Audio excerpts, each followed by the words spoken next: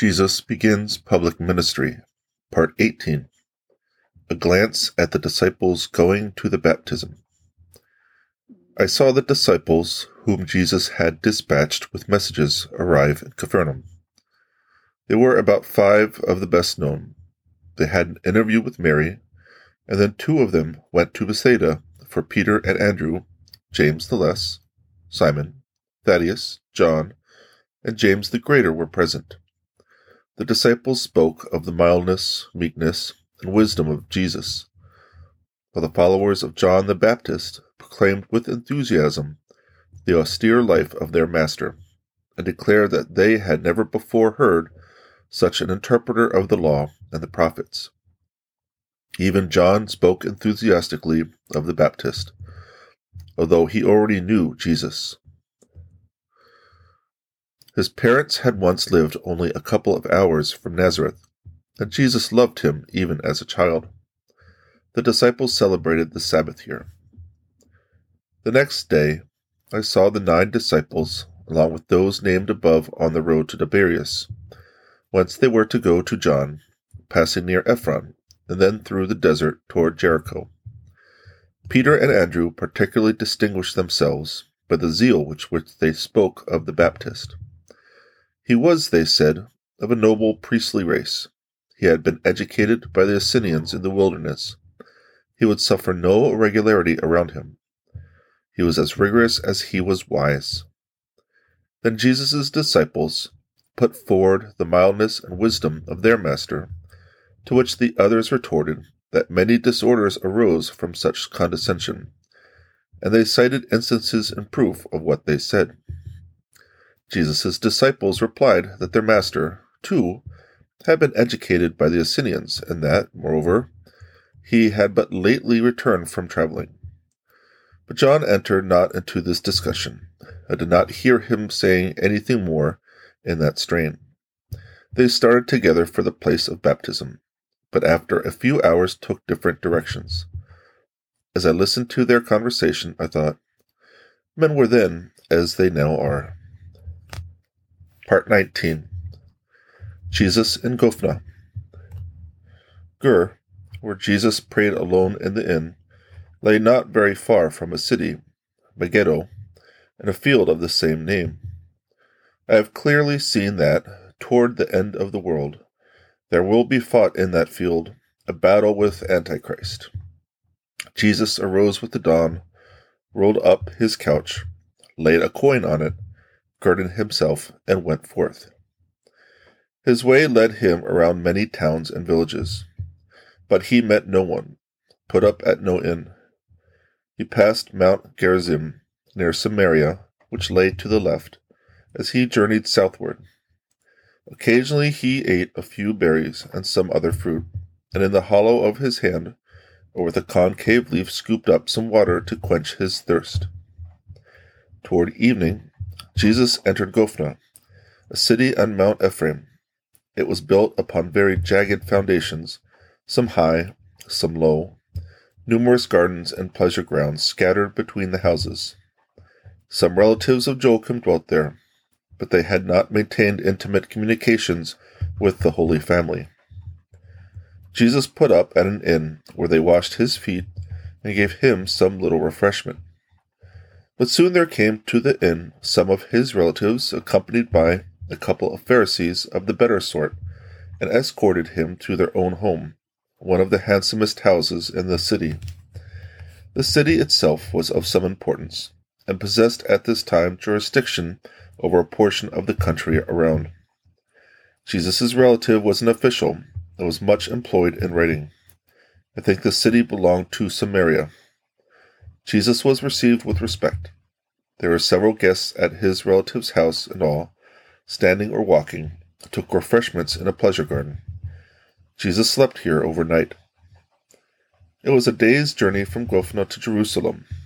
There was a little river in this region. During the loss of the boy Jesus in the temple, the Holy Family went to Gophna in search of him.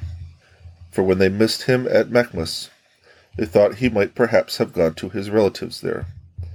Mary feared that he had fallen into the little river.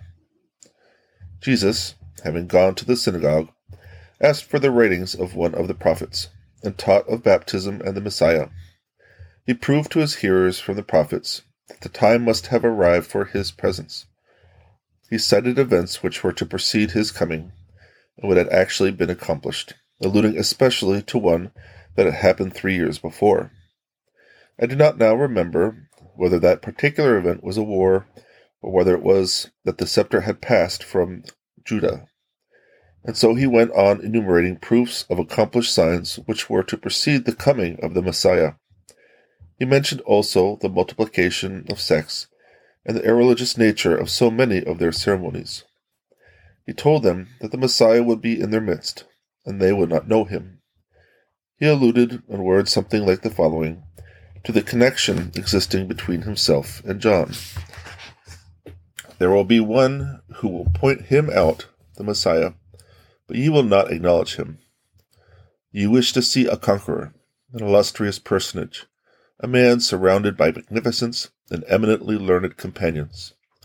You will not recognize as the Messiah one that comes among you destitute of wealth and authority, unattended by the pomp of worldly splendor and magnificence, one whose companions are unlettered peasants and laborers, whose followers are made up of beggars, cripples, lepers, and sinners. In this way, Jesus spoke at length, interpreting the prophecies and putting forth clearly the connection between himself and John. Still, he never once said, but spoke of himself in the third person. His instruction occupied the greater part of the day. His relatives concluded that he must be an envoy, a forerunner of the expected Messiah. On his return to their house, they referred to a book in his presence, where they had recorded all that had happened in the temple to Jesus, the son of Mary, in his 12th year. They were struck by the similarity between what he had then said and his teaching of today, and on perusal of that record, they were still more astonished. The father of the house was an aged widower. His 2 daughters, both widows, lived with him. I heard the 2 daughters talking together of the marriage of Joseph and Mary in Jerusalem, at which they had been present. They recalled the magnificence of that wedding, how well off Anne had been, but how changed the circumstances of the family had become. They spoke just as people of the world are accustomed to do, a vein of blame and reproach running through their words, as if they of whom they were speaking had greatly degenerated.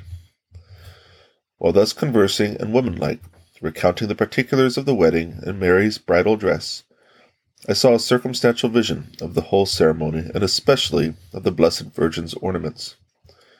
Meanwhile, the men were hunting up what had been written years before about Jesus and his teaching as a boy in the temple. The parents of Jesus had anxiously sought him here. It was thus that the news of where and how he was found had reached them. The affair had attracted much attention, especially as he was a relative of theirs. While his relatives were still expressing surprise at the connection between his former and his present teaching, by which they were even more prejudiced in his favor, Jesus informed them that he must take leave and, in spite of their remonstrances, set out accompanied by several of the men. They had to cross a little river over a bridge of masonry on which trees were growing. They journeyed some hours to a plain covered with meadows. It was here the patriarch Joseph was when Jacob sent him to his brethren in Shechem. The regions from which Jesus had lately come had also been much frequented by Jacob. Late in the evening, Jesus entered a shepherd village this side of a small river, and his companions left him. The village lay on both sides of the river, the part on the opposite bank being the larger. The synagogue was on this side. The Lord went on to an inn, where there were assembled 2 sets of candidates for baptism. They were on their way through the desert to the appointed place. They had spread the news here of Jesus' coming. He conversed with them that evening, and they departed next morning. The servants washed the Lord's feet. He partook of a light repast, and then retired for prayer and rest. Part 20. Jesus condemns Herod's adultery. The journey of the holy women. Next morning, Jesus went to the school where many were assembled. He spoke, as usual, of the baptism and of the nearness of the Messiah, whom they would not acknowledge. He reproached them for their obstinate adherence to old, meaningless customs, at which point these people had a special failing. They were, on the whole, tolerably simple-minded, and received his remonstrances well. Jesus requested the high priest of the synagogue to conduct him to the sick. He visited about 10, but cured none, for in the neighborhood of Jerusalem he had told Eliud and his 5 disciples that he would perform no more cures until he had been to the baptism. The sick in this place were mostly dropsical, gouty, and infirm women. Jesus exhorted them and told them separately what religious acts they should perform, according to their infirmities, were a part punishment of sin. Some he ordered to purify themselves and go to the baptism. There was a meal prepared for him at the inn, at which many men of the place were present. Before the hour for it, these men spoke of Herod, of his unlawful connection with his brother's wife, blaming him severely and inquiring into Jesus' opinion on the point in question. Jesus warmly censured Herod's conduct and denounced the sin of adultery, but he told them likewise that if they judged others, they would themselves be judged. Now there were in this place many sinners. Jesus spoke with them privately and earnestly reproved them for living in adultery. He told many all their secret sins. Trembling with fear, they promised to do penance. Jesus went from here to Bithynia, a distance of perhaps 6 miles, and again entered a mountainous region. It was the winter season, foggy and cloudy by day, and sometimes white frost by night. Jesus enveloped his head in a scarf and journeyed straight on toward the east. I saw Mary and 4 holy women leaving the house and wending their way through a field near Tiberias. They had with them 2 servants from the fishery. One went on ahead, the other followed, both laden with baggage which they carried on a pole across the shoulder, a pack in front and another behind. The 4 women were Johanna Chusa, Mary Cleophas, Mary Salome, and one of the 3 widows. They, too, were going to Bithynia by the usual route which ran by Sychem to the right. When Jesus passed it, it was on his left. The holy women walked generally in a single file, a couple of steps apart. They went in this way probably because most of the roads, excepting the broad highways, were narrow, intended for foot passengers, and led through the mountains. They walked quickly with a firm step, not swaying from side to side as the country people do here. Very probably this is because, from early youth, the inhabitants of that country are accustomed to making long journeys on foot. They had their gowns tucked up to about the middle of the calf, their lower limbs bandaged tightly down to the ankle, and bound to the soles of their feet were thick, padded sandals. Over the head was a veil, ends of which were fastened into the scarf wound around the neck. The scarf was crossed on the breast, thence carried behind and caught in the girdle. Sometimes the wearers ran their hands into its folds, and there let them rest. The man, going on before the travelers, prepared the way for them. He opened the hedges, removed stones from the path, laid bridges, gave orders at the ends, and in fine, saw to everything. The one who followed put everything again into its first order.